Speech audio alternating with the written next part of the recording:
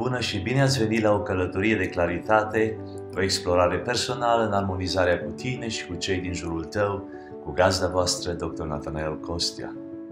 Aceasta este o călătorie de conștientizare emoțională și spirituală, de descoperire a ceea ce înseamnă viața cu adevărat și o trecere clară de la o lume condusă de ego la o lume condusă de însemnătate. Consider că putem să devenim mai conectați la gândurile noastre, la emoțiile noastre și la spiritualitate. Și pe măsură ce vom face asta, vom lua decizii mai bune, vom avea conexiuni mai profunde și chiar mai multă bucurie. Acesta este un strop de claritate. Bună, Nathanael aici cu un strop de claritate. Când a fost ultima dată când a fost într-o conversație cu cineva și postura lor sau modul în care și-au manifestat gesticulările sau prezența lor în acea conversație cu tine te-au iritat la maxim? Ce a fost în acea conversație sau care au fost gesturile lor sau modalitatea lor de abordare care te-a iritat cel mai mult? A fost postura lor, au fost gesticulațiile cu mâinile, au fost ochii lor, au fost în fața ta, acolo nu te-au lăsat nici să respiri, s-au dat la altă parte, te-au ignorat, și-au scos telefonul în timp ce vorbeau cu tine. Care au fost lucrurile care te-au iritat la maxim și lucruri care cu adevărat ți spune, bă, omul ăla n-are nici un gram de conștientizare socială? Sunt sigur că ai trecut prin scenarii ca acestea și prin acestea ți-ai dat seama că există o problemă în modul în care oamenii comunică cu trupul lor, cu corpul lor, nu doar cu vorbele lor. Astăzi, la un strop de claritate, vorbim despre limbajul corpului sau body language în limba engleză, care deja este folosit des și în limba română. Mulțumim partenerilor noștri, celor de la Masato, pentru că ei se ocupă de trupul nostru pentru relaxare prin fotolii de masaj, care le pun la dispoziție în casele noastre și ne ajută la limbajul corpului, în mod sigur, să avem o postură mai sănătoasă și să devenim persoane care interacționează mai bine cu cei din jurul nostru. Îi găsiți pe masato.ro. Episodul 34, limbajul corpului. Sunt notițe la eq.org.au și totodată găsiți linkuri în secțiunea de comentarii, acolo unde ascultați sau vizionați acest material. Înțelegând limbajul corpului. Semnalele limbajului corporal sunt o formă non-verbală de comunicare, utilizând mișcări și comportamente fizice mai degrabă decât cuvinte. O mare parte din comunicarea noastră are de-a face cu modul în care noi gesticulăm, cu modul în care noi arătăm expresii faciale cu fața noastră, cu ochii noștri, decât cuvintele. De cele mai multe ori noi ne gândim la ceea ce urmează să spunem sau suntem atenți la cuvintele noastre și nu ne gândim prea mult la modul în care prezența noastră influențează spre bine sau spre rău comunicarea noastră. Așa că e important să avem această conștientizare. Am fost într-o misiune în Filipine în urmă cu câțiva ani și mergeam în școli publice și aduceam o învățătură despre valorile vieții.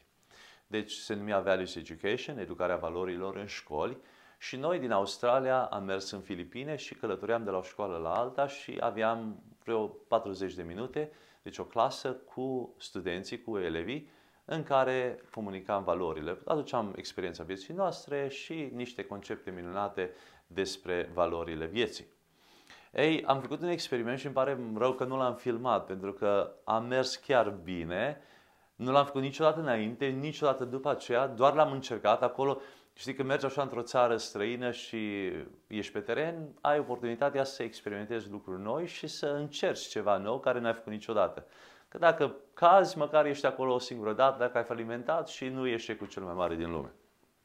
De data aceasta, când m-am dus în clasa aceasta de tineri adolescenți, undeva la 12-13 ani m-am gândit să încep să le prezint valorile necomunicând verbal, ci doar să le fac semne pe semne și să desenez anumite chestii cu creta pe tablă. Și am intrat în clasă, am început să desenez câteva lucruri pe tablă, ei a interacționat cu mine și am început să le predau toată lecția comunicând cu ei non-verbal. Deci n-am spus niciun cuvânt, ei au crezut că pur și simplu sunt mut. Coechipierii mei n-au știut ce se întâmplă, dar și-au făcut și ei partea, fără să spună prea multe, și toți au stat și au observat ceea ce se întâmplă. Ei, copiii din clasă au interacționat cu mine, mi-au răspuns, mi-au dat tot felul de idei. Conversația a mers așa de bine, deci totul se petrecea pe tablă, eu desenam, deci nu scriam cuvinte, desenam și comunicam cu ei valorile. A fost incredibil și a fost un lucru așa de măreț. Nu știu dacă l-aș putea duplica, pentru că a fost în momentul ăla acolo și nu am spus nici un cuvânt pentru vreo 20 de minute. Și ei s-au prins de idee, au învățat și a fost foarte benefic. Ei, la final, când mi-am dat drumul și am deschis gura și am început să spun anumite cuvinte verbal, pur și simplu s-au mirat, au fost speriați chiar, că au crezut înainte că era mut. Și când au văzut că vorbesc, pur și simplu au fost dezamăgiți într-un sens pentru că le-a plăcut așa de mult interacțiunea aceea non-verbală. Atât de puternică este comunicarea noastră non-verbală, încât am putea comunica așa de mult non-verbal dacă ne-am dat silința în sensul acesta. Și vreau să spun că o mare parte din comunicarea noastră este non-verbală, adică noi ne gândim la cuvinte, dar mult are de a face cu gesturile noastre, mult are de a face cu postura noastră, mult are de a face cu expresiile faciale ale noastre. Așa că limbajul corpului și competențele sociale sunt strâns legate. Bineînțeles că atunci comunicăm cu alții, limbajul corpului are mult de a face cu modul în care noi ne exprimăm social și legăm relații sociale. Cei care pot citi semnalele de limbă corporală în mod eficient sunt de asemenea adepți la utilizarea limbajului corpului. Când poți să-i citești pe alții în limbajul corpului lor, vei dezvolta abilități și tu, ca să fii adept, în a aplica cele mai bune forme de comunicare în trupul tău, în corpul tău de asemenea. Așa că este bine să înveți observând pe alții și apoi în modul în care tu te exprimi, prin modul în care tu gesticulezi, prin modul în care tu utilizezi limbajul corpului tău. Semnalele de limbaj ale corpului oferă informații despre alte persoane din cercul apropiat și te ajută să interacționezi eficient.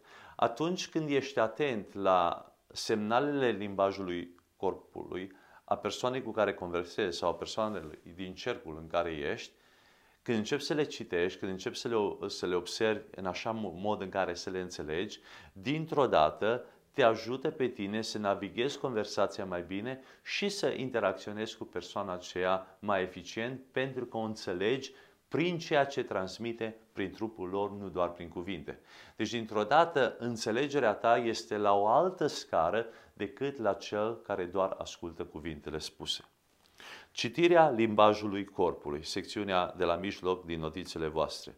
Cel mai bun mod de a învăța cum să citești limbajul corpului este să înveți gesturile, expresiile și posturile comune și apoi să le recunoști în situații reale, sociale reale. Iată câteva cu care probabil ești familiar. Deci aici o să vorbim puțin despre câteva posturi, gesturi și expresii comune cu care ești obișnuit. Aș putea să fac o listă de 3-4 pagini, dar o trebuie să mă rezum la doar câteva. Doar să stârnesc în tine ideea ca apoi tu să le observi mai departe în alții și să poți să înțelegi ceea ce îi comunică prin aceste manifestări ale trupului lor sau expresii care le comunică prin fața lor. Primul care l-am scris acolo este statul drept sau a sta drept cu spatele. Când cineva stă drept, când cineva are o postură înaltă, dintr-o dată îți dai seama că persoana respectivă e plină de încredere. Are o coloană vertebrală, este hotărâtă, demonstrează încredere, demonstrează că știe ce vrea, știe cine este, știe încotro merge. Deci dacă să demonstrezi încredere, demonstrezi aceasta printr-o postură erectă, printr-o postură ridicată, printr-o postură înaltă. Ne plac oamenii cu o postură asemenea. Așa că conștientizarea care o avem în aceasta este că atunci când o persoană stă drept, când stă cu spatele drept, ea demonstrează încredere, demonstrează stimă de sine, demonstrează tărie, demonstrează direcție și este un lucru care putem să-l citim în aceste persoane. Să zic o altă expresie, o altă postură, mâinile sus cu palmele întinse. Când cineva stă cu mâinile sus, cu palmele întinse, vorbește despre inocență, predare, respect și onestitate. Dacă spui, Domnule, credeți-mă, asta e. Dintr-o dată demonstrezi că ești sincer. Pentru cei care ne ascultați acum, vreau să spun că eu chiar fac aceste gesturi în fața camerei și le puteți vedea pe YouTube. Dacă spui cuiva, ascultă-mă, sunt total sincer cu tine. Când pui mâinile sus și deschizi palmele, demonstrezi această sinceritate și onestitate. Demonstrezi predare. Totodată, în același mod, dacă împingi puțin palmele în față, demonstrezi că vrei să te aperi. Deci aici spui, sunt sincer, sunt liber, sunt predat. Aici spui, vreau să mă apăr, stai puțin. Asta înseamnă că te baricadezi. Deci, observi, doar mutarea asta de câțiva centimetri a palmelor în față schimbă pur și simplu comunicarea, schimbă ceea ce transmit persoanele din față. Lucruri foarte simple care e bine să învățăm să le citim în alții, ca apoi la rândul nostru să știm ce să aplicăm. Jocul cu urechea. Când cineva parcă se joacă cu urechea sau așa, parcă e nedecis, parcă nu știe în ce direcție să meargă, încearcă să ia o hotărâre. Deci când cineva, dacă vezi că se joacă așa cu urechea, înseamnă că nu și-a făcut încă decizia. Privind în jos sau în depărtare, când cineva se uită în jos, mai ales copiii noștri, când se uită în sus, demonstrează bucurie, încredere, să zic degajare. Dacă se uită în jos, sunt supărați, sunt rușinați, poate au făcut o boacănă și dintr-o dată nu vor să uite la tine. Pe mine, de exemplu, mă irită foarte mult când cineva privește în altă parte. Ei vorbesc cu tine, dar ei se uită pe pereți, se uită pe tavan, se uită în altă parte, dar ei vorbesc cu tine. Nu știu dacă te irită chestia aceasta, dar și aceasta demonstrează dezinteres sau poate le este frică să se uite în ochii cuiva. Mâinile în șolduri, aceasta arată, sunt gata de treabă, haide să facem treabă, sau arată alertă, sau gata de agresiune, de bătaie, hai să ne batem, când pui mâinile în șolduri. Deci comunică diferite lucruri, depinde și de postura trupului nostru. Așa că, din nou, putem să citim și limbajul corpului în sensul acesta. Mâinile în sân, poate să arate dezacord, nu sunt de acord cu asta, am pus mâinile în sân și gata. Poate să arate apărare, poate să arate baricadare, spun, nu, mă apăr de tine, nu sunt de acord cu tine. Poate să arate confort sau să spună, ok, te ascult, dar nu mă interesează prea mult. Deci și acestea comunică ceva. Bătutul cu degetele. Termin o dată? Hai. Înțelegeți? Anxietate, n-am răbdare, mâncarea unghiilor. Nu știu dacă vă mâncați unghiile. A mele sunt destul de bune, eu nu mânc unghiile, dar știu mulți care fac lucrul acesta. Deci și aceasta arată anxietate, nerăbdare, frică neapărat. Apoi, frecarea mâinilor. Poate să demonstreze bucurie, primesc niște bani, urmează ceva măreți, dar totodată dacă sunt măcinate mâinile așa, demonstrează frică, nesiguranță, urmează ceva, am emoții față de ceva, trebuie să scriu examenul ăsta, trebuie să-l trec, trebuie să mă întâlnesc cu cineva. Totodată cu mâinile facem așa de multe gesturi, dăm mâna cu oamenii, ne le frecăm, facem semnul de rugăciune, să ne ierte, să ne împăcăm cu cineva. Semnul de frățietate, îmbrățișăm, ridicăm, coborâm, gesticulăm. Așa de multe se întâmplă cu mâinile noastre. Este important să învățăm să le folosim și să conștientizăm cum alții folosesc mâinile lor.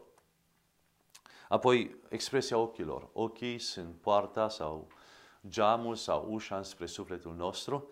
Lucru foarte important să putem să citim, să ne uităm în ochii unei persoane, să vedem dacă se uită în sus, dacă se uită în jos, dacă e rușine, dacă este vinovată, dacă este bucuroasă, ce emoții transmite persoana prin ochii lor.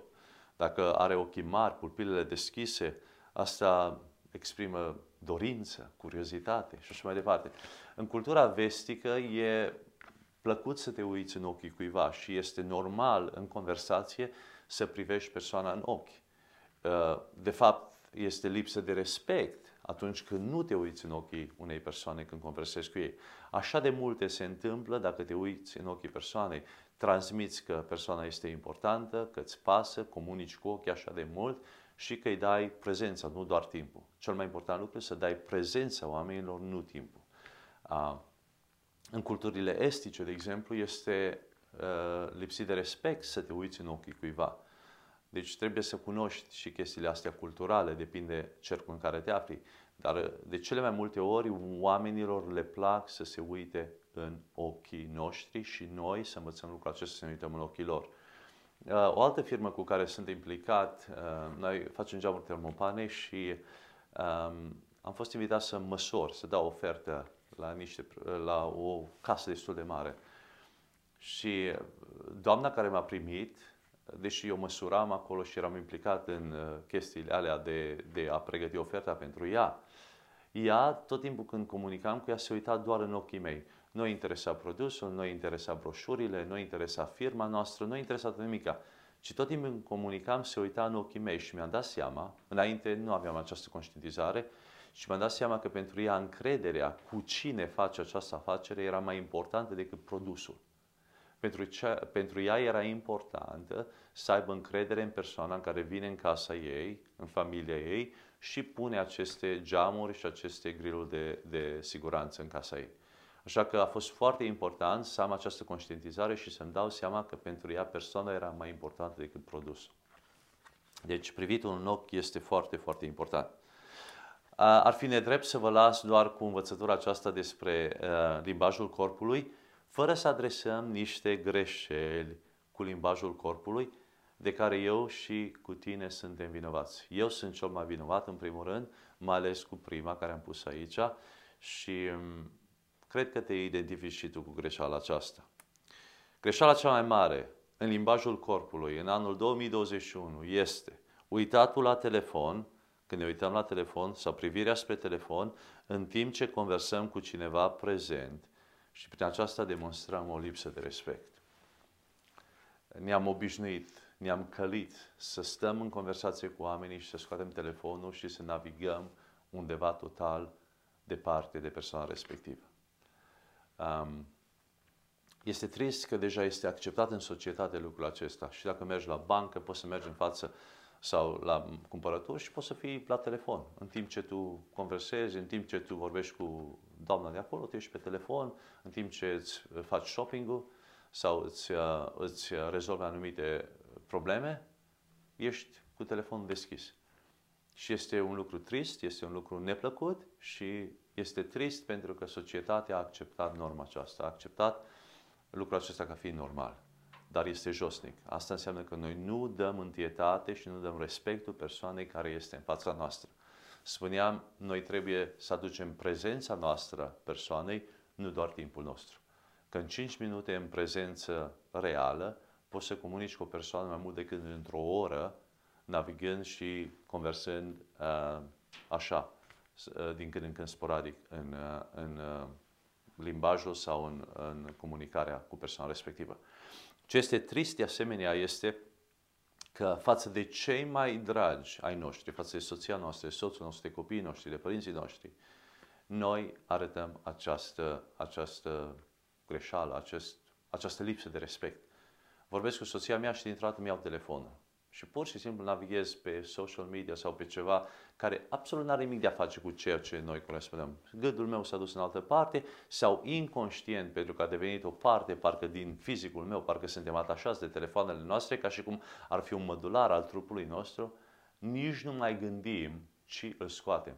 Am înțeles că noi ne atingem telefonul, deci îl scoatem și îl pornim din nou, de peste 300 de ori pe zi. Imaginează de 300 de ori să-ți atingi telefonul. Poate alții o fac mai mult. Poate alții, spun ăștia că tinerii adolescenți ajung la 600-700 de ori pe zi. Deci este incredibil ceea ce se întâmplă și aceste statistice trebuie să fie alarmante pentru noi. Numărul 2. Evitarea contactului vizual transmite lipsă de sinceritate sau ascunzișuri. Te uiți în ochii persoanei când comunici cu ea. Este o întrebare și este o conștientizare care trebuie să avem. Când discut cu cineva, mă uit în ochii lor, sunt prezent acolo cu ei sau mă uit în altă parte sau sunt dezorientat sau demonstrez că nu-mi pasă cu cine corespondez. De aceea, în comunicarea noastră, prezența face foarte mult. Prezența cu persoana aceea prin privirea ochilor. Numărul 3, ochii dați peste cap. Când îți dai ochii peste cap, gândește-te ce urât este lucrul acesta, datul din cap, ca și cum, oh, come on, chiar așa-i? Căscatul, nu știu dacă ai făcut chestia aceasta, mie mi s-a întâmplat, când eram în primele luni de coaching, când trebuia să ascult oamenii cam o oră, vreau să spun că îmi venea de vreo 4-5 ori să casc. Mi-era așa de greu să mă opresc, să nu casc. Gândiți-vă, omul îți dă sute de euro să interacționeze cu tine în coaching și tu să caști în momentul ăla. Păi te eliminează, te dă afară imediat, te concediază. Gândiți-vă, a trebuit să mă focusez și până n-am înțeles ascultarea activă, până n-am înțeles conexiunea cu clientul în adâncimea ei adevărată, în conexiunea aia, n-am putut, mă plictisea povestea lor, până n-am încercat să înțeleg persoana și m-am aprofundat în umanitatea persoanei respective. Oftatul, datul cu mâinile în sus, toate acestea întrerup fluxul dialogului. Așa că gândește-te ce te deranjează pe tine, ce te irită pe tine într-o conversație și ce n-ar trebui să faci tu, ce irită pe alții în conversație când tu faci lucrul respectiv. Conștientizarea aceasta este importantă pentru că noi suntem persoane sociale, adică tot timpul interacționăm cu alți oameni. Dacă noi învățăm să ne cunoaștem mai bine pe noi înșine, să ne armonizăm cu gesturile noastre, să ne armonizăm cu limbajul corpului nostru și să observăm și limbajul corpului oamenilor din jurul nostru, devenim persoane sociale mult mai bune.